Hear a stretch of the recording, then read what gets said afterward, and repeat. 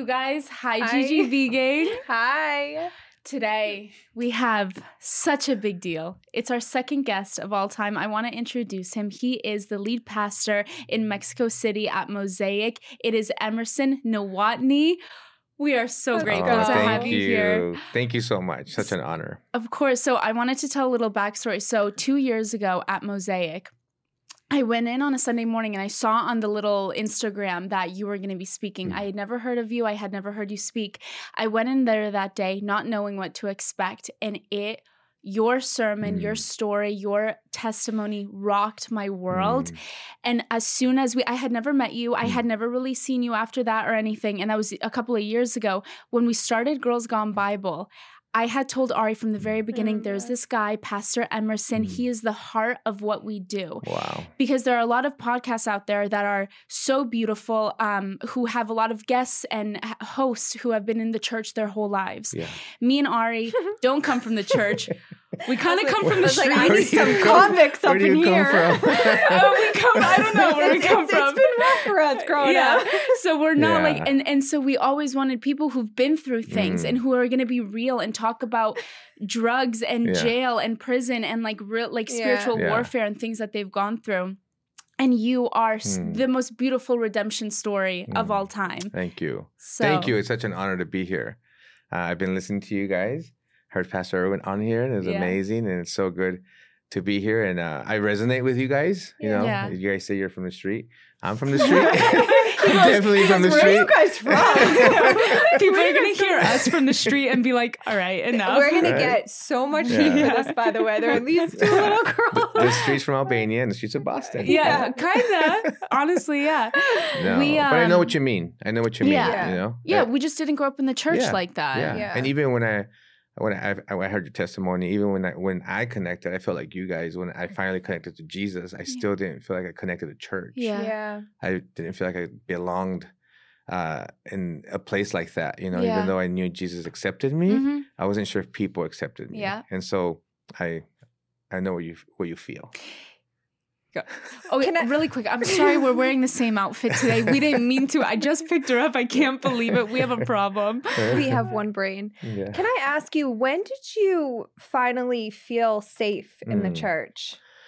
You know what? It took a while. Yeah. I think I started to create my own spaces where I would make people feel safe. And I was actually kicked out of a church that where I started a place called Soul Jam, where I just get a bunch of young people to come play music and play pool. I put a disco ball in the middle of the room, and I was in San Diego. I'm originally born and raised in San Diego. Yeah. And so we started that place, and I never really felt accepted until I met Erwin. You know, when I met Pastor Erwin, I felt like things changed, and I was like, oh, there's a guy doing what I'm doing. He just knows how to back it up. Yeah. Because I would just get in arguments and that I couldn't win.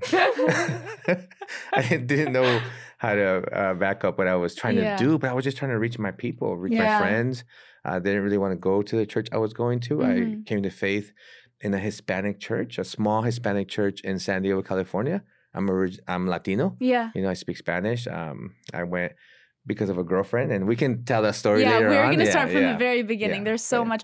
I love what you just said, though, about how you didn't feel accepted in the church, but then you created your own space. Yeah. I feel like the same thing happened with you and I, where we really didn't feel accepted in the Christian community by other people until we started Girls Gone Bible, and we made this space where all the people who watch us who also don't feel accepted by the church or don't feel like they fit, they come here, and now we're accepted because they're accepted, and we've created a community where we accept each other. It's a beautiful thing. Yeah. Yeah. We were talking the other day, you know, even just Paul's life and what he went through and everything he had to endure. Yeah. And still found joy. Yeah. You know, inside of that. That's why, I love the book of Philippians, because Paul wrote it from jail. Yeah. And that's when he says, I can do all things through Christ who strengthens me. Yeah. And I think that's been the three of us, our story, and most people out there, is that by our own strength, we sometimes can't do much because life is hard and there's a lot of darkness and there's a lot of things that we can only overcome through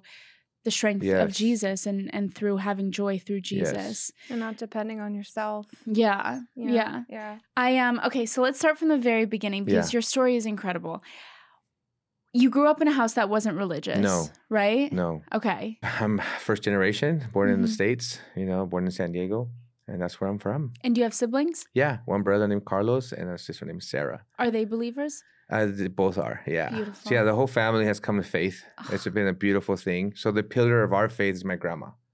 So I wasn't raised in a Christian home, but I can remember like it was yesterday just going to grandma's house and she had her music on, worship music on. She had her Bible open all the time. Like the Bible was like, her pages were ripped, and just all highlighted. And I would say, Grandma, why do you always read this book? Yeah. And she said, it's mijo, it's alive. Yes. And I didn't know what she meant. I go, alive? And now I know. Because she's like, every time I read it, and she had read it 7-8 times over, in her life. And she said, it just always speaks to me differently. Yeah. And that's the power of the word. 100%. I love that. So yeah, so she was a pillar. So, but my home, father and mother, they didn't take us to church. I didn't really know much, but I knew grandma was connected. Yeah, and her prayers came through eventually. 100%. Right? Yeah. You can see her prayers in my testimony. So at what age did you find God? Yeah, let's get into it. What happened? Yeah. So at 17 years old, I thought I was Casanova, right? I was dating every girl possible in high school. My identity was really based on relationship and, I'm a little good looking, that's what my wife says, and so I had this ability to just date and think that was like what I was supposed to do. My brother is super handsome, blue eyes, olive skin, all American, just played sports his whole life. So like that was my idol. Like my brother was a womanizer, that's going to be me. And so through a girlfriend, I got invited to a church and she didn't even want to go to the church. I just called her one day and she's like, what are you doing? She's like, I'm going to church. I hate going, but my mom makes me go. And I just went to see if she was telling the truth. And I found Jesus. So I walked into this church. It had no lights. The worship was off. Like the drummer was crazy. It was like the worst experience you could imagine. Yeah. Just it had no ambiance. Like there was just nothing, no LED screens. But God's presence was so thick in that place. And so I got touched by God in that small church in San Diego. And there was maybe 30 people in the room and it felt like a dentist's office. Like it was so bright, like there was nothing cool about it, but God's presence was so real. And I remember standing there and I felt God's hand on my back and I just began to cry. And nobody was touching me. Nobody was forcing me. I just fell to my knees and God's presence just surrounded me. I'm 17 years old. I had done every drug you can imagine. Nothing compared to his presence. And so I'm on my knees and when I get up, I start walking with Jesus. I never really even like officially said, I accept Jesus, or I received Jesus. Something happened. It was just like different. And so I started walking with Jesus, started walking with God. My girlfriend was mad because I was done. I was like, I don't want to date you no more. I just want to, I mean, something supernatural happened inside of me. And all of a sudden, I want to go to Bible school. Yeah. And, and then everyone was like, you want to go to Bible school? Like, what are you doing? And my dad's like, are you going to be a priest? He had no idea what was happening inside of me. Awesome. Yeah. So then I fell in love with Jesus, forgot about not just that girlfriend, but I had a girlfriend in every high school because at that point, I had gotten kicked out of 5 high schools. I just kept getting kicked out of high school because of drugs, ditching, I was... You're a menace. And I was just looking for attention. At this point, my dad leaves, he abandoned our family and we were about 12 years old. So I was just looking for attention, looking for a father figure, looking for friends that would accept me and I would do things I shouldn't be doing. And so, I got caught smoking weed at school all the time, ditching. And then my brother started doing drugs. So then I would get them from my brother. So it was really easy for me. And he was my idol. So when I met Jesus, I left everything.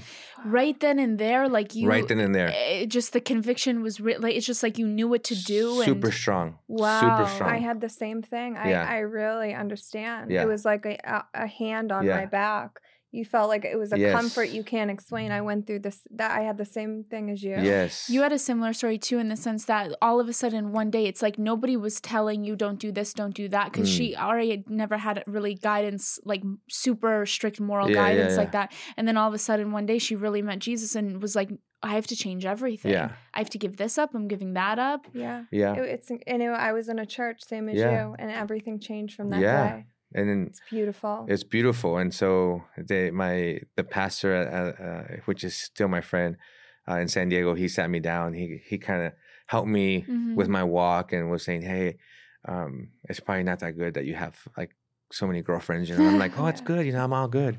You know, I'm not going to do that no more. You know, and then I remember clearly he pulled my shirt and I had hickeys.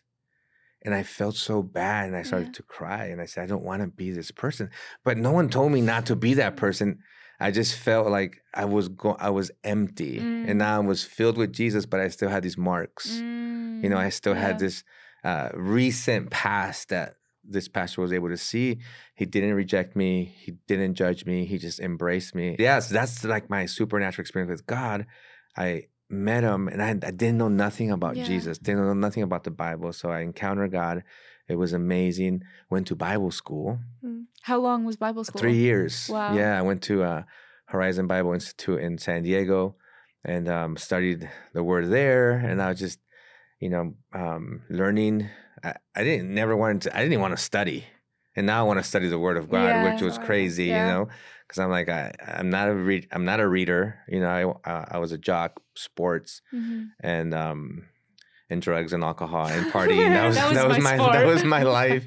And now I'm like reading, and then so I'm in Bible school, and then I started this place called Soul Jam that I was telling you guys about. Like, how do I bring friends closer to Jesus that don't want to go to church? Because even back then, I would say, hey, come with me.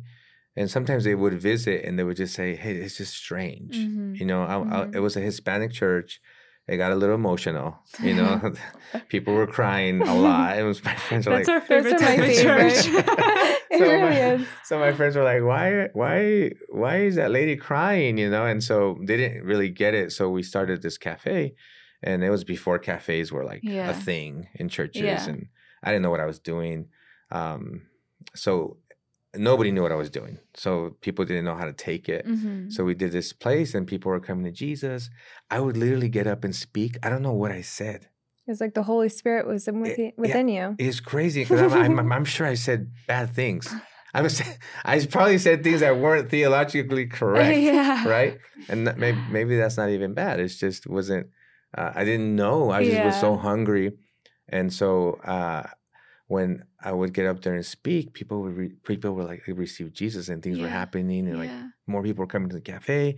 So I fell in love in that coffee shop.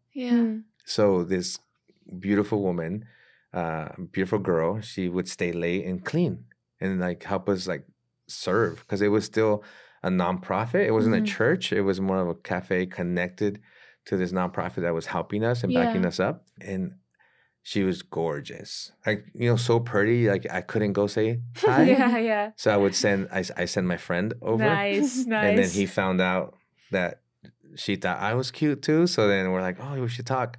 I'm like 20 at this point, right? Okay. I took her to see the sunset at the beach when it was a sunrise. It was a mistake. The sun came from behind us. Oh, that's so it was good. Terrible. I didn't plan it right. I don't know where the sun comes out of. So we fell in love, and we were dating, and it was a beautiful courtship because I had read every book that I was supposed to read to respect her. Wow. Chill bumps. You know, I had read everything to become the man of God I was supposed to be. Yeah. And so I was doing everything right. We were definitely not having sex. We were definitely respecting each other, and she felt the same way. And so about I remember like a year before everything went crazy, we sat down at a Denny's. And this is like a beautiful, beautiful, educated. We were just in love for all the right reasons. Yeah. It was pure. She knew I was going to Bible school. Art, I have a question. Did you know that traditional bed sheets can harbor more bacteria than a toilet seat? Yeah, it can lead to acne, allergies, and stuffy noses. It is just pretty gross.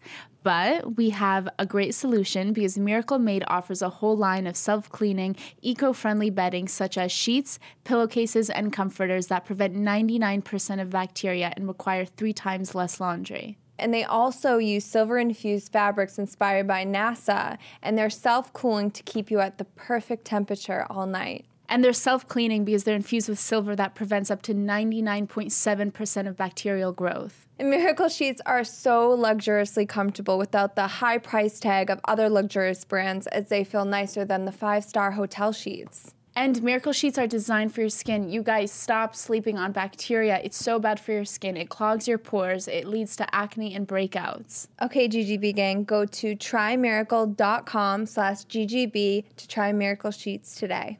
If you order today, you can save over 40%, and if you use promo code GGB at checkout, you'll get 3 towels and save an extra 20%. Miracle is so confident in their product. You have a 30-day money-back guarantee, so if you aren't 100% satisfied, you'll get a full refund. Upgrade your sleep with Miracle Made. You're going to want to go to trymiracle.com/GGB and use code GGB to claim your free 3-piece towel set and save 40% off.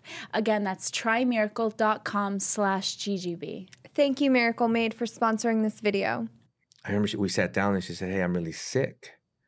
And I'm trying to give context to the story because something happened in our relationship. And when she told me she was really sick, I don't know why, but my response was, can you have kids? And I knew it broke her.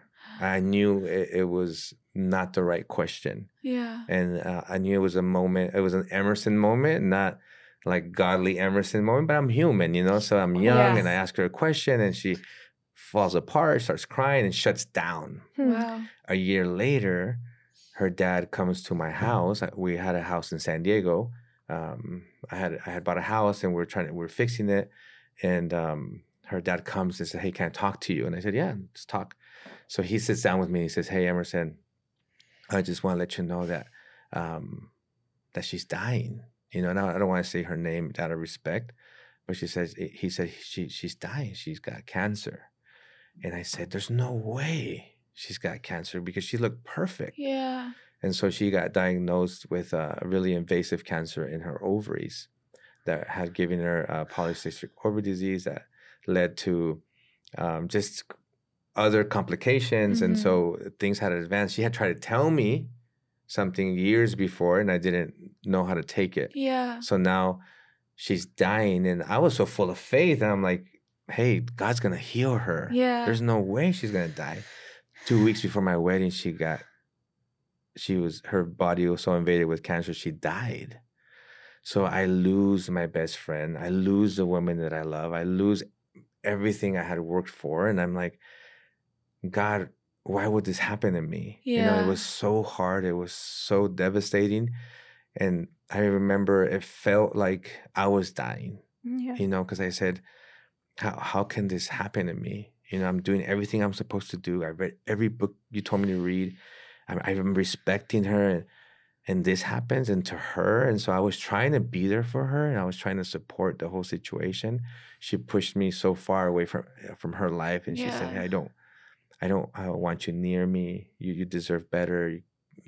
Go live your life. And so we separated, she passed away and it was devastating and so hard. I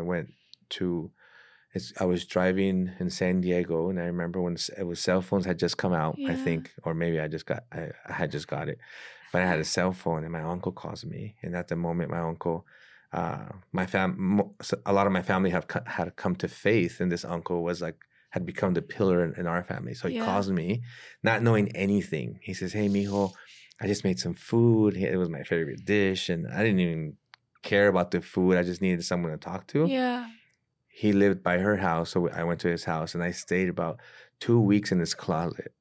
just dark closet, no food, no eating. I wanted to die. It was embarrassing. My family was here from South America. My family was here from Mexico for the wedding. Everything gets canceled. And so for me, I had learned about a faith that if you follow Jesus, it's going to go awesome. I didn't really understand that if you follow Jesus, it might not go so awesome. Yeah. It doesn't mean that it's going to go bad, and we shouldn't speak of, hey, it's going to go awesome or it's going to go bad. It's just life. Yeah. And I didn't know how to take this life moment. Mm-hmm. And so thank God I didn't commit suicide. Thank God I'm still here. Thank you, Jesus. Because I just thought, this is it. It's over for me, because I was also taught, like, there's that one, right? Yeah. There's a soulmate. There's a soulmate. Mm-hmm. There's one, and you're like, I have to find her in this space of 7 billion people in this world. Yeah. And so that's when I found out, I'm not sure if there's a one. Yeah. I believe God can give us multiple futures, and we choose, and He's there, Yeah. So that's what happened in that moment that led me to what happened next, because nobody ends up in prison. Nobody wakes up and is homeless. Yeah. It's like you look at a homeless person, you're like, he didn't wake up there. Yeah. Something happened. And you hear the story. There's something hard in their life that we can look at and see. And so for me, this incident made me upset at God. Yeah. I was upset at the church, at everybody. And so I ran away so far from God, further away than you can imagine. And every time I would run, like, He was always there. Everywhere I turned, He was always there. Every moment, He was always there. And so I had an incident where I was running and running and running. I mean, we were moving drugs from San Diego to Seattle to New York to Chicago. Yeah, really quick. So first, we have no words. Obviously, Ari's in tears. Like, this is insane. Really quickly. So how did you? Because you did get involved with the cartel, right? Yes. And you had family members. And how did that come about? So it's like not in the movies where like a stranger comes and says, "Hey, you want to be part of this?" Yeah. It's always through a family member. Yeah. It's always through a close friend. Mm-hmm. And so for me, it was family. Unfortunately, because I think anyone that offers you drugs, anyone that tells you to be part of any kind of cartel is not a friend. Yeah. Should never do that, because it's so harmful. Mm-hmm. And so for me, sometimes family just doesn't know better. And so I got into this game through uncles from Tijuana that were working with like just very strong cartels, and I'll avoid names, in Tijuana that were running San Diego. And it was just perfect moment for me to be embraced and accepted into that world. And so all my family was like, we told you we told you that your God was fake. Like, we told you that your God's not real. What was your grandmother saying? Was she? She passed away. She had passed away. She had passed away. Okay. But she got to see Emerson at his best. Good. When this incident happens to me and my fiance dies, it was so heartbreaking and so earth-shattering and soul breaking that I ran away so far. And so when I was running, I kept hearing the voices saying your God was never real. And I became to accept that. Yeah. Maybe God wasn't real. Why am I doing all this for Him? Why am I not why am I abstinent now? Why am I not doing drugs? And then everything goes bad. And so it was really really hard moment. So then as I was running from God, it was 3 years of running. Wow. And so in 3 years, you could do a lot of damage. Yeah. I was, we were moving drugs from San Diego. San Diego's it's a border town, which has a lot of drugs and cartels. It's like it's a springboard where drugs get pushed throughout the country. Yeah. And the further you push the drug, the more expensive it gets. A kilo of cocaine, for your listeners to know, I'm just kidding. A kilo of cocaine in San Diego is going to be a lot cheaper than a kilo of cocaine in New York. Yeah. Because New York has no border. Yeah. And so we would push it as far as possible to make money. And at first I was just dealing with money, right? Because they trusted me. I was a nephew. I was a good person. They even knew I was like a Christian, right? Because I didn't do things that they did. Yeah, you're not going to cross anyone or do and I still had some kind of values, you know, that were wrong, you know, but they were better, you know, and so they trusted me with money. And so I'm traveling and bringing back $600,000, $800,000 strapped to my body. Like we would strap our bodies with money, like lace it on a plane. On the plane, because you can't fly with more than $10,000 cash, right? And back then they didn't have the security, right? Before 9/11, what year was this? This is before 9/11. Yeah, they didn't have any of that. It was there, but it wasn't as heightened. No, So now any piece of metal, and I don't know if you guys knew, but money has metal. Yeah. So the strips of metal, you have to spread it. Will go off. Yeah. You have to spread it around your body. So we were just bringing back money, and I thought it's just money. You know, like it's okay, but it's never just money. No, you know, it's dirty money. It's dirty. It's connected to other stuff. Yeah. It's gonna open other doors. Like always. If it looks bad, just don't do it. You know, like period. Yeah. And so one day we flew back from New York. A friend of ours got caught bringing. He had $60,000 on his body. They took the money and released them. So we thought he's fine. You know, like we kind of laughed it out. Yeah. Not knowing that. Who doesn't go back for $60,000? Like, obviously, dirty money, right? Yeah. Because if it was yours, you'd go back for $10. Yeah. Because it's hard-working money. Right. And so we just didn't go back, and that's kind of where investigation started. And they started following us, tracking us. And so I just was running. I always felt nervous. I always felt like something was happening. And towards the end, the anxiety in my life was just so bad 'cause I knew better. Yeah. So one day I'm at the gym and I'm working out. Yeah. And I'm like, had a meeting with my uncle in the jacuzzi because make sure no one's wired. So weird. Wait, that's actually a good idea. No, that's what they do. That's what they do in the cartel. That is so good. It's literally out of a movie. No one trusts nobody, you know? So I'm like in the jacuzzi with my uncle and we have a meeting. We're like, yeah, we're going to move this to Seattle. We're going to expand this enterprise. And so then I get out the jacuzzi and I go work out. And I'm working out and this young... like a short guy. I always say short because he was so little, but he was light skinned and he was short. And he came up to me and he said, hey, can I pray for you? And I'm like in the gym and I'm like, either my mom sent him or the DEA sent him, you know, like I was so nervous. I was so nervous. And I'm like, I'd rather my mom sent him, you know, because my mom now is a believer. So my mom comes to faith through my life. Wow. Some of my family comes to faith through my life. And just God started doing really beautiful things in my family. But now this tragedy that happened to me has led me so far from God. And I'm at the gym and this guy says, can I pray for you? And I said, no, there's no way you're praying for me. And so he says, okay, you know, talk to you later. And he leaves. And so then I'm done with my routine. I'm leaving the gym and I hear my name. No. Emerson. And I'm like, I turn around and I said, I never told him my name. So I'm like, for sure now my mom sent him. You know, like, or he for sure is like the DEA, you know. He walks up to me and says, hey, can I pray for you? So I'm thinking like, he's definitely not DEA. You know, like they're not praying for nobody. So then I said, yes. Something inside of me says, I need prayer. Yeah. I'm so far from God. I haven't seen my mom. I haven't seen my family. I was hiding. I was so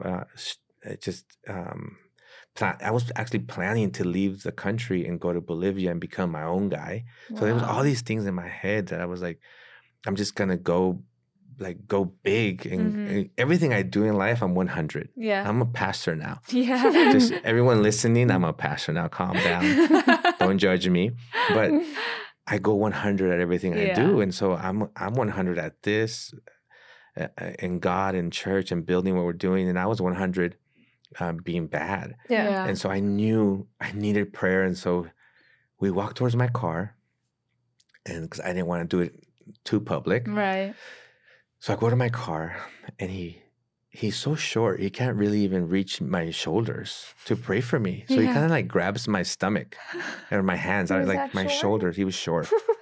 So he says, little guy. He says, he starts praying. He starts praying everything about my life. Wow. Stop. Everything about my Jesus. relationship with my mom, the life I was living, the anxiety I was dealing with. I was panicked because you live panic. You know, Yeah. like when you live a lie, all you do is watch your back. So true. And so I couldn't ever be at peace. I was No. always like nervous, you know. Yeah. And so I felt this peace I had never felt in so long. So I start to cry, and I'm thinking, I'm crying in the parking lot of LA Fitness in San Diego, you know? So I fall to my knees Wow. and just burst into this crazy crying moment. And I open my eyes, and there's 3 people around me. Like, I'm surrounded by 3 people. I don't share this a whole lot. We don't talk about, supernatural stuff a whole lot, but it's real. Yeah. It is. It happened to me. I had an experience with Jesus that moment. Like, God showed up. I don't know if it was Father, Son, Holy Spirit. I don't know if it was Moses. I don't know who came down, but there was 3 people surrounding me.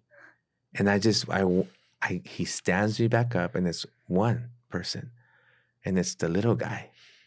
And he hugs me and he says, Emerson, you know exactly what you have to do.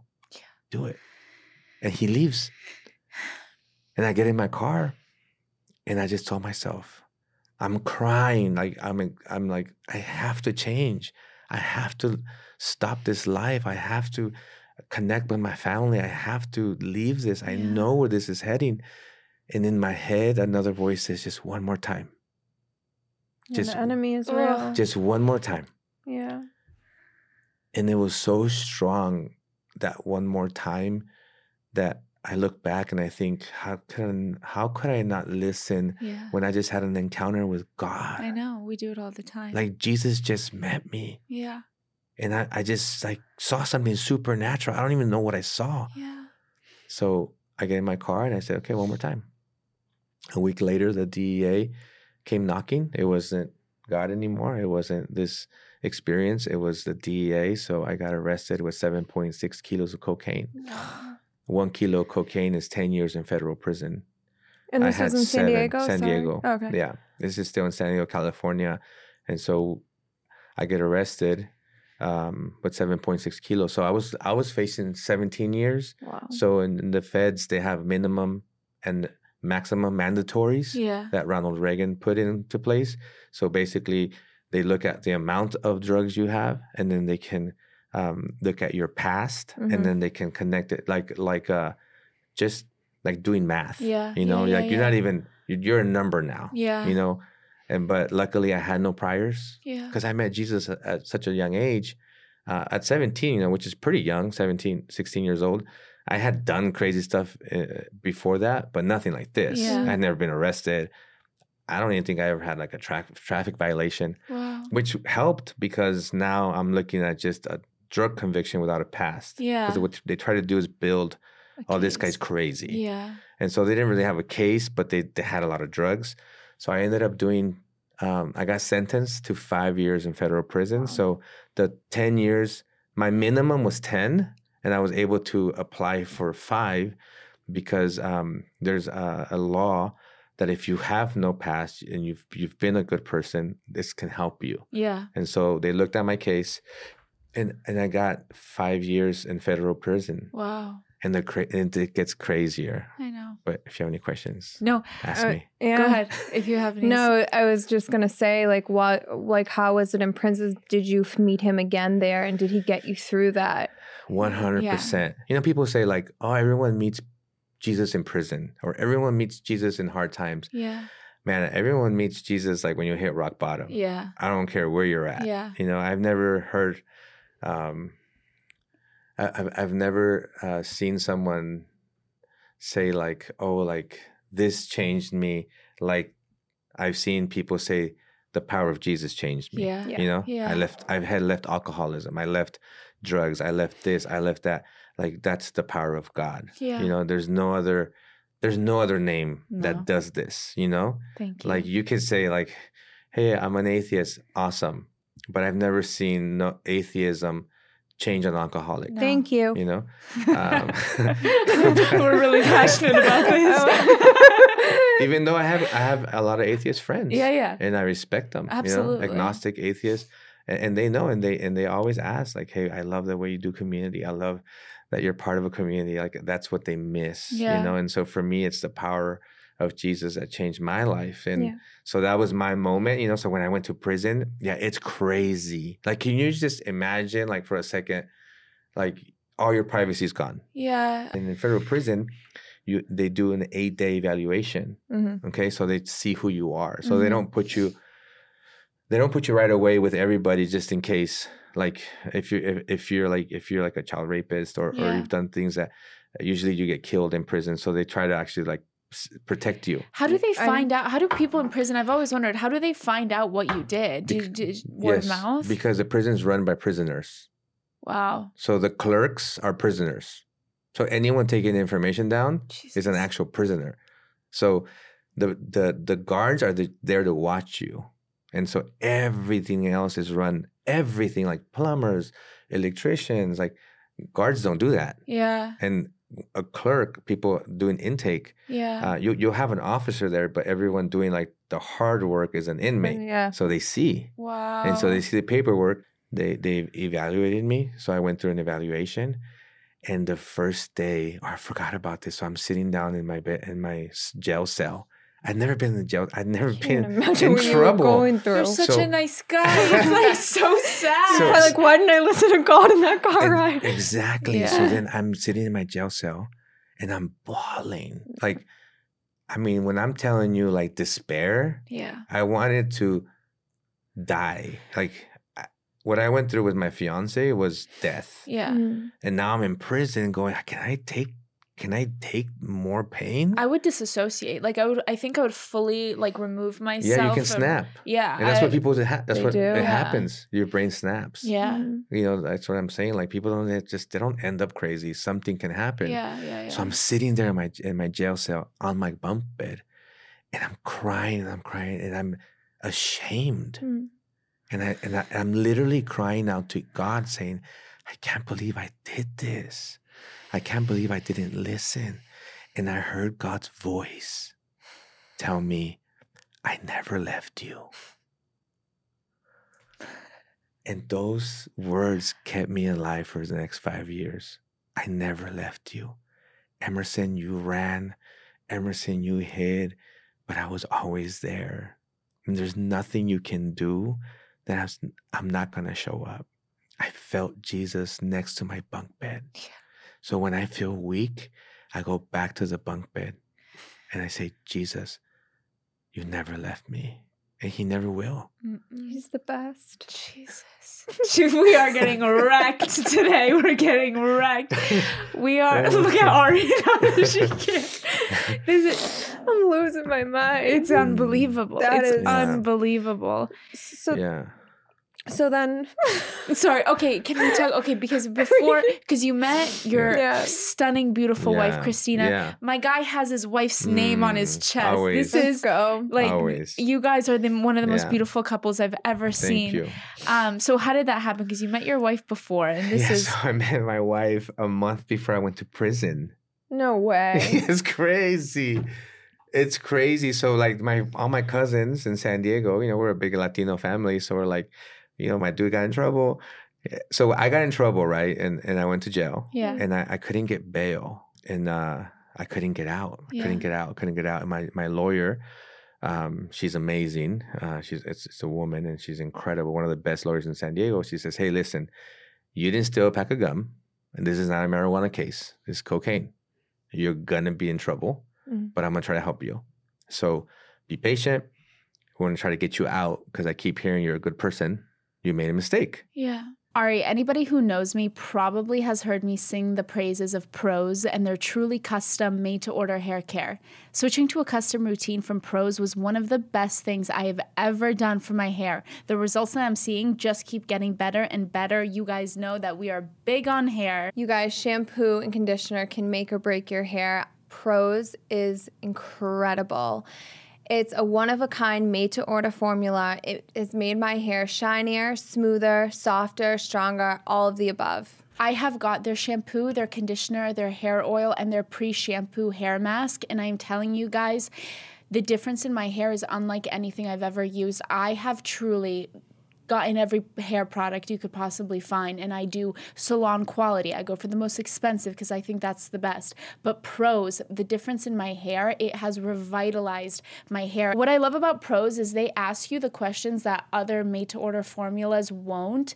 For example, they ask for your zip code because they want to know what environment you live in, what climate you live in. They'll ask you if you color your hair. What type of hair do you have, oily or dry? Do you have damage to your hair?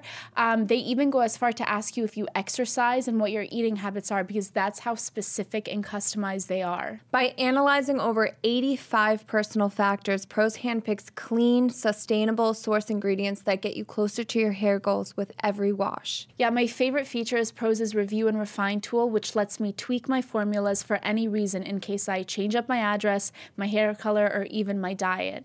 Like, for example, recently I went a little lighter with my hair, so I had to go into Prose and I had to go in and type in what the change was. Carbon Neutral Certified B Corp, Prose is an industry leader in clean and responsible beauty. All their ingredients are sustainably sourced, ethically gathered, and cruelty-free. They're also the first custom beauty brand to go carbon neutral, which is really cool. And because we're so confident in them, if you're not 100% positive Prose is the best hair care you've had, they'll take back the products, no questions asked. Custom made-to-order hair care from Prose has your name all over it. Take your free in-depth hair consultation and get 15% off your first order today. Go to prose.com/GGB. That's Prose, PROSE.com/GGB for your free in-depth hair consultation and get 15% off. Thank you, Prose, for sponsoring this video. And so now I'm trying to tell that story to the judge. Judge doesn't want to hear it. You know, he's like, whatever, you're another number. Wow. But I was God's son, not just another number. You know, God God had a plan for me. And so I'm waiting to get bail, and I get denied all 3 times. The last time I fasted, I'm like, I'm fasting for this week. You know, I had nothing else to do in there. You know, I was like, there ain't no good food anyway. So I'm like fasting. I'm like, you know, my relationship with Jesus was insane in prison. You know, just everything is taken away from you. It's just total focus, you know. And so I'm fasting, and I'm praying, and I go to my last court date just for bail. I'm not even fighting my case yet. So they said no. The judge. The third time. I said no mas, no. I just spoke Spanish. No more. You can't. You don't qualify for bail. So my lawyer walks up to the bench and talks to the judge and says, hey, I don't know what they said. Till this day, she comes back. She's like, we got it. So, and I'm like, oh my gosh, miracle. So then she gets it, and the judge says, okay, you got bail, $450,000. What? Yeah, $450,000 bail, and you're gonna come out with an ankle bracelet. Yeah. I got bail. I fought my case. And because I did so much good and with a bunch of friends, the judge says, hey, Em, we love you. We really like you a lot. There's nothing else we could do for you. We're going to give you 5 years. So getting to the story where I met my wife, I get 5 years and they say, hey, you want to self-surrender now? Or you got 1 month to go free from it was like a court date. I got sentenced. Yeah. And you're nervous, you know, I'm about to get sentenced in federal court. Yeah. Something that if the judge goes crazy, she could go, you know what? She can give me whatever she wants. If she's having a bad day, she can change everything. Yeah. She can change everything. So she gives me 5 years, got sentenced 5 years, and that was a miracle. You know, I was good with 5. You know, in my mind and in my heart, I go, God, I can handle 5. Yeah. You know, I'm still young. You know, I was 21. Wow. I was 21, yeah. You were only 21. 21 years old, yeah. So I got 5 years, and he gave me a month to self-surrender. So I'm like, I'll take the month, you know? And I had to self-surrender myself to that place. But before, like a good Latino, they threw a party, you know? Yeah. So then my friends threw a party at this place in downtown. That's awesome. We played music that day. And I see this beautiful, like, curly hair girl dancing. And I'm like, she's super pretty, right? And I'm thinking, but I'm like, I can't talk to nobody. I'm about to go, you know?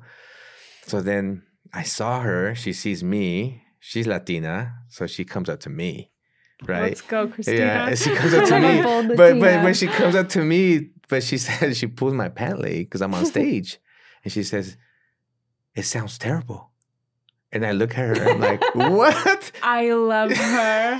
I love her. She says, so good. It sounds terrible because my friend Jeremy was like on one of the percussions and he had been drinking a little, so he wasn't right, you know, so it was off. Yeah. And so Christina says, hey, can you guys turn it down? She wasn't trying to like hit on me or nothing, you know, but I saw her and I said, my response was, do you want to dance? And she says, yeah, I want to dance. So I put her up on stage and it was like a stage / like friends, like we're all up there and we're hanging out. And it was like an incredible like Latin space in downtown San Diego that my friend owned. And we're having a good time. And then we danced all night. And she says, you tricked me because you don't want to dance no more. I go, I'm a quarter German. That German side, man. I'm not a huge dancer, but she loves to dance. She's the most beautiful and most gorgeous person in the world. She's my miracle. She waited for me the whole time I was in prison. She waited. When he told me the whole time. I can't. When he told me yesterday, I literally got up to walk around. I was like, no, she waited for you. That must have made it so much easier to be there knowing you had her. She's my angel. She held it down while you were in. I mean, that is like the most classic story. How often could you see her? Check this out. She wasn't even a believer. Really? Nothing. No faith. Wow. Good at her core. Nothing. Yeah. She lived with her aunt in Encinitas, and her aunt was completely atheist. Yeah. Wow. And she was so far from anything religious. Yeah. And so when she meets me, we went, so we I said, can I get your number? And she said, no. And when she said no, I'm like, I like this girl, That's you me know? too. I'm like, but then I'm like, now we talk about it. She's like, hey, she tells me, hey, I didn't give you my number because I thought you weren't going to call me. And I'm like, well, of course I'm going to call you. So, but initially I felt like so we exchanged numbers. Yeah. We exchanged numbers, like, here's our numbers. Because we really were interested and wanted to talk. So I took her out the next day. Wow. Yeah, and I can't wait for you guys to meet her one day. She's amazing. She's the hero of my story. She's the hero of our family. She's the rock. She's amazing. We've been married for 15 years. Beautiful. And I didn't know how to keep a relationship for 8 months. Wow. You know, I had no male figure, which we can talk about. Yeah. You know, I had no male figure on what is marriage, what is relationships, how do you date. Yeah. I had no godly father. I mean, when I was 15 years old, my father brought me a prostitute. No. To become a man. Wow. That's really normal in the culture. Yeah. And I sat with that prostitute and I said, tell them I did it. And I didn't do nothing. No way. Because I was so afraid. Yeah. But I was also my grandma's prayers. Yeah. Because I would have been distorted at 15 with this prostitute, which who knows what I would have happened to my soul. 100%. You know? And so God. I sat with her and actually, like, we became friends. And I would go visit her. I was 15. You're such a good kid. I was in Bolivia. And I would go, I had like these moments in my youth where I would go live in South America. Yeah. With my dad. And I would come back and just, you know, broken family. Yeah. You know, trying to figure it out. And so I didn't have a father figure. So when people try to use that as an excuse, we have a heavenly Father. Yeah. And to me, having people in my life like Pastor Erwin, his greatest gift to me is not that he's a great communicator. Yeah. His greatest gift is not that he's an amazing leader. His greatest gift to me is that he's still married.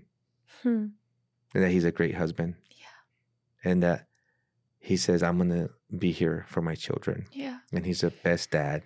Yeah. He's the best pastor. He's the best friend for me. You know, like what I needed in my life. And so for me, it's like, oh, he could do it. I can do it. Yeah. And I'm going to break any spiritual curse upon my family so that my children can see, hey, dad stayed. Absolutely. You know, because I got 3 boys. And I want them to be the best husbands. Yeah. You know, but you have to teach them. Yeah. So I wasn't taught, but my Heavenly Father is teaching me. Mentors in my life are teaching me. I'm always trying to become a better husband because my wife deserves it. Yeah. My wife needs a godly man in her life. Guys, we are so excited for this one. You already know who it is. It's HelloFresh, America's #1 meal kit. Farm fresh, pre-portioned ingredients delivered right to your doorstep. A crazy schedule can make it easy to fall back into your dinner time recipe rut. With HelloFresh, you keep mealtime exciting with over 40 recipes to choose from every week. I love HelloFresh. They do all the shopping and meal planning for you. Ingredients arrive at your doorstep, pre-portioned and ready to cook, along with pictured step-by-step recipe cards. How much easier can it get? Okay, we all know HelloFresh takes the hassle out of mealtime, but did you know it can also save you money? HelloFresh is cheaper than grocery shopping and 25% less expensive than takeout. I've always been a big fan of meal kits, but I especially love HelloFresh because they're truly the #1 in America. I mean, every ingredient that they have is so fresh. It's produce straight from the farm, and their recipes are so intricate and they're like 5-star meals, but they're so easy to make. And I have experience over quarantine. I made HelloFresh for my family for months, and they loved it. And I loved being able to cook for them. But the good thing is that I never burned anything. I never accidentally disproportioned something. I don't know if I used that correctly, but the proportions are always correct from HelloFresh, and I am a huge fan. All right, guys, you're going to go to HelloFresh.com/50GGB and use code 50GGB for 50% off and free shipping. Again, that was HelloFresh.com/50GGB for 50% off, and you're going to get free shipping. Thanks again, HelloFresh, America's #1 meal kit. So right before I leave, I go, hey, I'm going to prison. And she's like, there's no way you're going to prison. So I'm trying to tell her I messed up. But how do you tell someone in a month? Like, I'm trying to prove that I'm a good person, but then in such a short space, I got to say, I'm actually an ex-convict. You know, like, how do you say that? And she says, you're crazy. So I'm trying to tell her that I went to prison, and she doesn't believe me. So I changed the story. And I said, well, I'm going to go visit my dad.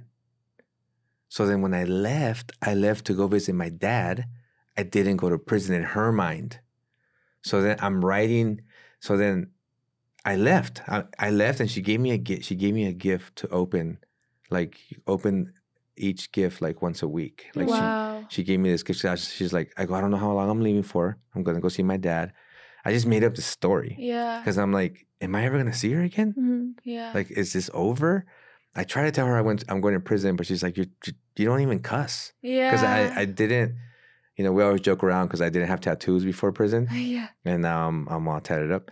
But she's like, you didn't even have tattoos. You know, you were a good. I'm like, why? Tattoos are bad. But yeah, I have a they question might about that. We'll represent. talk later. They might represent. So then I go to prison, and she thinks I went to Bolivia. And this is like my sister. I can call home because you're only allowed to call where you're allowed to call. You can't just like sit there and call your boys. Yeah. You have to approve numbers. Yeah. So my sister was approved, so I'd call my sister. She's like, Emerson, Christina keeps coming to the house every Tuesday, and we love her. But when are you going to tell her? And I'm like, she didn't even know. And she's like so good with kids, and she's such a good person. And she'd go there, drive an hour to see my family. You know, she's in Encinitas, they go to Chula Vista, and she's spending the whole day with them, and they love her. And every Tuesday was like family dinner day in our house. And so everyone loves her. And then a couple months pass, I would write, Chris, this is crazy. I'm ashamed, but we're open today. Yeah. I would write Christina letters to my sister's house. She would take it out of the envelope, put it in another envelope, because anything that is written from prison has to say prison. Yeah. Nothing can come out of like where I was and not say like where it's from. They won't let it go out, you know, because you can't hide. And so my sister would take it out, and she would put it in another envelope. And then one day my sister's like, I think she's here to stay. Like, she's never leaving. And when are you going to tell her? So finally I said, hey, I can't have my sister keep lying to her, So like a couple of months of that, and I called Christina. And I said, hey, can you tell her I'm calling on Sunday, and have her be there. So since she calls, I call my sister's house, and she passes the phone to Christina, and I said, hey, I'm not in Bolivia. I'm actually in federal prison. Wow. And she says that her first thought was, I'm going to marry an ex-convict. That was her thought. Look at that. That was her thought. This is a college-educated, beautiful, like, she don't need me. That's a rider. Like, she does not need me to complete. Nothing. Yeah. She's completed. She's an incredible, powerful woman, like had a job, made good money, had her own apartment. Like, she was set. Yeah. And so this guy comes along, and then she tells a story, and she says there's something different about Emerson. And so that's why I always tell people, be careful who you judge. Yeah. Because people say, oh, everyone in prison, is trash. No. You be lucky that you didn't make it to prison. Exactly. Because you should be there too. 100%. How many times did you drive drunk and you shouldn't have drove drunk? Exactly. How many times, like, don't judge. Please. It just didn't happen to us. Thank God it didn't happen to you. But there's people that are, God spared you, but there's people that are good in there. I met doctors in there that made a mistake. I met people that, hey, tax evasion, whatever. Like, they're just good people, made a mistake. And God can use that. And that's the story of Jesus, right? He uses us broken. And our best stories come out of being authentic, So Christina waited for me. Yeah. And then she became a believer while you were there, right? So, no, this is so... It's the best. So then I'm trying to tell about Jesus, okay? So can you imagine this? Like, I'm in prison. So she'd come visit me, and I would say, hey, Christina, like, did you read my letter? She's like, yeah, I read it. She's like, did you read the last part? And every letter I would say, if you want to receive Jesus, say this prayer. Wow. But she would ignore it. And then when she would come visit me, she would say, stop asking me about that part. I don't want Jesus. I want you. Mm-hmm. And so one day I said, you can't have me without Jesus. I'm in prison. What am I saying? Like, I'm about to break up with this girl, and she's like my angel. Yeah. Because we were best friends. It wasn't physical. It couldn't be physical. Our dates, I couldn't even our visits, I couldn't even touch her. Yeah. It was very limited, but I could see her and we could talk and we could write. Yeah. Lots of writing. We became best friends through writing. Obviously, I already had kissed her. I already, before I left, like we knew that side and we were convinced, of this love. But in prison, it was just not physical. You had to grow that connection. You just had to grow that connection. The way that God intends for us to. Deeper, So then she would say, can you stop asking me about that last paragraph? Because every single time I would say this prayer. I go, have you said it? She's like, I don't want to say it. Mm-hmm. Because she was so law-abiding. Like, my wife won't even cross the street in the wrong spot. Yeah. She's like, to the T, does everything. She's a 1 on the Enneagram. I don't know if you know Enneagrams. Like, she's like just super organized. Yeah. She's everything's set, So I ended up we ended up being in this visit, and I said, hey, do you want to receive Jesus? He says, no, don't ask me again. So I said, we need to break up. Wow. So I broke up with her. And so can you imagine, like, she leaves and she's crying and I'm crying and, like, we just can't be together. Because I knew that I didn't want to be with somebody that didn't have my same faith. I knew it was going to be trouble. Yeah. I knew it was going to be a headache. Yeah. People say, like, do you think it's a good idea? I go, I think it's a bad idea. Yeah. Why? Because it's going to be, it's already hard. Yeah. Relationships are already hard. Yeah. And so when you make it harder, it's just going to be tough, So we broke up. So obviously I called her right away because I'm like, this is crazy. I made a big mistake. I said, hey, can we just keep talking about this? Can we figure this out? She's like, yes, I get it. I just don't know. She wasn't where I was. My faith, I had these, like, encounters with God young, and so I felt called to serve young. Like, I had this other experience and I'm trying to rush her to something that she doesn't really know. Mm-hmm, and plus I'm in prison, My credibility is kind of low. So, That's awesome. so then she comes back and she says, hey, she says, how are you so happy? You're in prison and you're happy. She said, I'm free and I'm so depressed and I'm so anxious and I get to leave these walls. I get to leave you and you're locked up and you're happy. And she said, I'll never forget. She says, you have a sparkle in your eye. And I said, man, if there's a moment, God, this is a moment. I said, the only reason I'm happy is because of Jesus. The only reason I have a sparkle in my eye, even though I'm in pain, even though this hurts, even though this is degrading, I have to go back from this visit and they're going to get me buck naked, you know, and I'm going to feel like an animal. But I'm happy. Yeah. Because nobody can cage my spirit. Yeah. You know? And she said, well, if that's Jesus, I want him. And we got on our knees in federal prison. And we prayed. And so she's praying to accept Jesus. Was it the salvation prayer? Yeah. We're losing our minds. So she does a salvation prayer. And she's like, I want Jesus in my heart. I go, that's the only thing I can explain. And I knew we needed that as a couple. We needed that foundation, that mission, like you guys talk about, you know, in your podcast about relationships. And like you gotta have a mission to where you're heading towards, you know? It doesn't mean you're perfect. It doesn't mean it's going to be awesome all the time. No, but something holds us true. And for me, in our relationship, it's just been Jesus, you know? Well, this is what I think about when people say, can you, because obviously God tells us we can't be unequally yoked in a relationship and especially in a marriage. And I always think that it's not even that, like, obviously nobody's below you if they're not a believer, but if you're not a believer and I am, we're simply not living in the same truth. Like Jesus is my truth. He's the truth. So how can we be together when we have different truths? That's right. It's impossible. You know? Yeah. And it's just going to create problems that, you know, everything from like, how do we raise the kids? Yeah, exactly. Where do we go? I've seen it. I've seen it. I counsel people through that. Yeah. You know, and so for me, it's like, it's the best to try to avoid that. You Absolutely. know? Especially on the spiritual side. Because you're never going to, like, no matter how far away you get from God, there's always just going to be that foundation of like, I just know something different. Yeah. You know, and I know I could be something better. Even though you might go far, you might not be living the way you're living, but on our first date, I wasn't really where I was supposed to be. Yeah. On our first date, I told Christina, Jesus is the most important thing in my life. Yeah. And she's like, I just met you at a nightclub.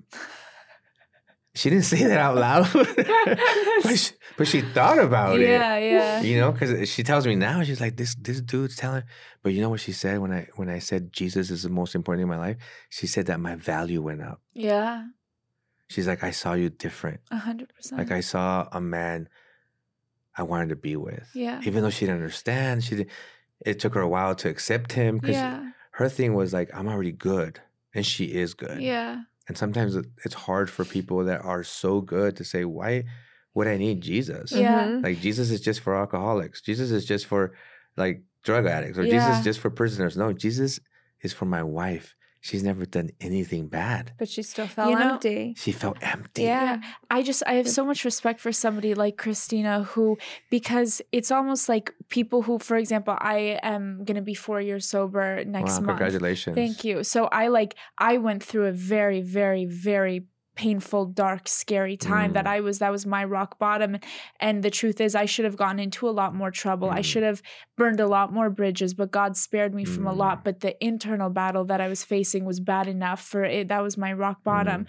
But that's what pushed me there. Somebody like Christina, who she doesn't really need a reason to, if she's great, life's good, she's fine, you know what I mean? So I have so much respect for someone who could put themselves out there and on the line the way that she did, to be like, I'm gonna try this anyways. You know, she wasn't forced into it. I think that's a really beautiful level of faith. It took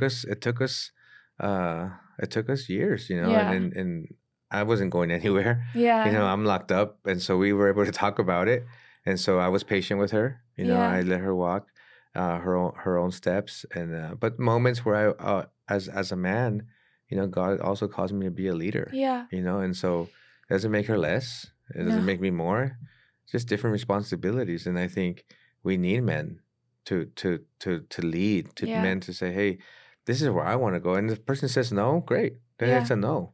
But we need to be men that say, hey, this is my faith. Like, Jesus is important. I might not be perfect right now, but I know this is where I want to go. This is where I'm heading. I had no idea I was going to be a pastor. I had no idea we were going to change. We are changing the face of Mexico. You're a revolutionary. It's a revolution. Yeah. This doesn't happen in Mexico. And so Christina waited for me for about a total of 3.5 years. So I got sentenced to 5 years, and I was locked up for 3.5. So I got out on good time. Yeah. And we were able to reconnect after 3.5 years, and we got married. I said, there's nothing. People ask me all the time, like, how do you know?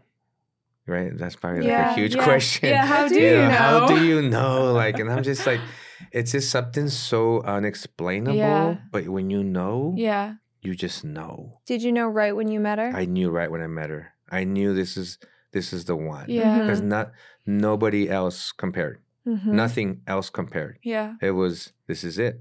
And now I had other opportunities. I had other stuff but nothing was so powerful like this relationship, and it wasn't because she waited for me. It wasn't because when I got out, we dated, and we still had trouble, and we broke up, and we were trying to figure it out. I'm trying to like reconnect with society, right? Which is a whole nother. I wish we had more time because I have so many questions about prison. I have so much questions about your mental health during that time and about all that. I just have so many questions. No, I want to know, as a man of God, what are some things that you do to keep your relationship God-centered and just strong? Yeah, that's a good question. And, one time I was walking at Costco with my wife. I love Costco. Yeah, I love Costco. When we moved to Mexico, it was really hard for her. You guys need to meet her. I can't she wait. Has to share her story. You guys said that at the same time. She's wearing the same outfit as me. But she's such an incredible woman. But we were, and it was so hard. Her journey in Mexico has been very hard. Yeah. Because men and women are different. Like I adapted different. Yeah. In my mind, my makeup is we're going to conquer. It's going to be awesome. Yeah. And thank God, like things went awesome. But it was so hard for her. And it was really... she left her family and her friends and everything, right? So our psychologist, because we go to a psychologist and we get counseling, and we are big believers in that, So he was just saying, hey, she's experiencing a death. Wow. Like she lost her country. Let her mourn. Yeah. Because I'm like, let's go. Like things are going awesome, babe. Like the church is growing. We have all kinds of friends. Like, and our counselor said, you guys are experiencing the weight of success. Wow. He said, everyone prepares for failure. Yeah. Nobody prepares for success. And you guys have no idea the weight that you're living. And you assimilated a certain way in Emerson, and she's just like, doesn't know what to do. Yeah. There was times where she would just stay in her room and cry. God. And I had to walk down and pretend things were okay. Yeah. And I had to walk down to 60 leaders and tell them, like, we're going to conquer the future. And I couldn't even conquer my relationship. Yeah. But I had to be patient. I had to walk with her. But we're at Costco one day, and I say, hey, I need a man in my life. And she says, what? I go, I need a man. And she's like, don't say that too loud. I said, I just need a man in my life because I need a mentor. Yeah. And so to answer your question, men need mentors. Yes, thank you. Men need men in their lives to be real. I can't tell you how much I need my pastor in my life, how much I need my friend Mario in Mexico in my life that's older than me, how much I need Pastor Diego that's part of our community. Like men that go, hey, how are you? Yeah, so important. Are you okay? Because you look you okay. You don't open up. Yeah, because I'm busy. Who do I talk to? Yeah. So I know how men can feel and maybe sometimes shut down or think, I got it together. You don't got it together. So you probably still have dad issues. Right. Something happened in your life. And even if nothing happened, you just need a guy and you need the boys. They need brotherhood. We talk about it all the time. I would say mentor, like a strong mentor, like that's real. Yeah. Like people tell me all the time, like, wow, you got the best pastor. I'm like, Pastor Irwin is awesome, but he's strong. Yeah. Like, he lets me have it. I'm serious. Like, there was a season where he was like, hey, you know what? You're not traveling no more. Mm-hmm. Wow. And I was like, but this is fun. And I was like the Latin American new pastor guy. Yeah. Like, you know, I'm getting speaking engagements. I'm traveling. I'm going places. And he's like, nope. Wow. You know? Wow. But that was so good because you know what he said? Be with your family. Yeah. When I call him, he doesn't want to hear numbers. He doesn't want to hear the growth. He's like, how's Christina? How are the boys? Yeah. And so I need that in my life. And I try to be that in people's lives. So I came to LA. I'm here visiting. I came out for the arena, you know, and so I don't never row alone. Everyone knows that about me. I'm actually staying at a friend's house and I feel so bad because he probably thought it was just me, but it's 6 of us. Oh, that's hilarious. So it's hilarious, you know, because like M's going to come with guys. Yeah. Because just to have people pour into me, I pour into others. Beautiful. And so I'm trying to build these guys and spend time with these guys and tell them like, this is what a man of God looks like. Yeah. You know, yes, there's just so much confusion and there's so much talk these days of like, the man's not needed, the woman's this, the woman's that. I'm like, wait, let's get back to the basics. We could go on about this. We could, you know, for so long. And for me, I'm just like, we need to be men of character. Yes. We need to be men that know how to stay. Stay. I just thought stay in my head. You know, and that just plant a flag and say, hey, I'm going to be a father. I'm going to be a boyfriend. I'm going to be a husband. I'm going to be here. Yeah. And then when things get hard, I'm not going to give up. I'm not going to give up. And that to me is like these mentors are so important. The most important relationship in my life, obviously, is my connection to God. Yeah. So Jesus, I want to reflect you. Jesus, I want to look like you. Jesus, let me be empathetic to you. How would you treat your wife? Even though you weren't married. But now you're inside of me. And how do I treat Christina? Yeah. You know, I tell people, Christina's like, honey, like, this is a whole nother episode, you know, but she's like, you know, she's like, you don't look sexy with your tank top. She says, you look sexy when you take the trash out. Yeah. She's like, you look sexy when you pick up my girl Christina. When you pick up your shoes. Yeah. She's like, because your tank top doesn't turn me on. Yeah.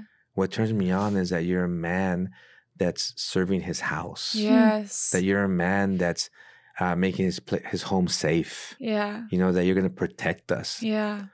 Your body, she's like, it's okay. But she's like, I just want to know that you're going to be a man of his word. Yeah. You know? It's all we need.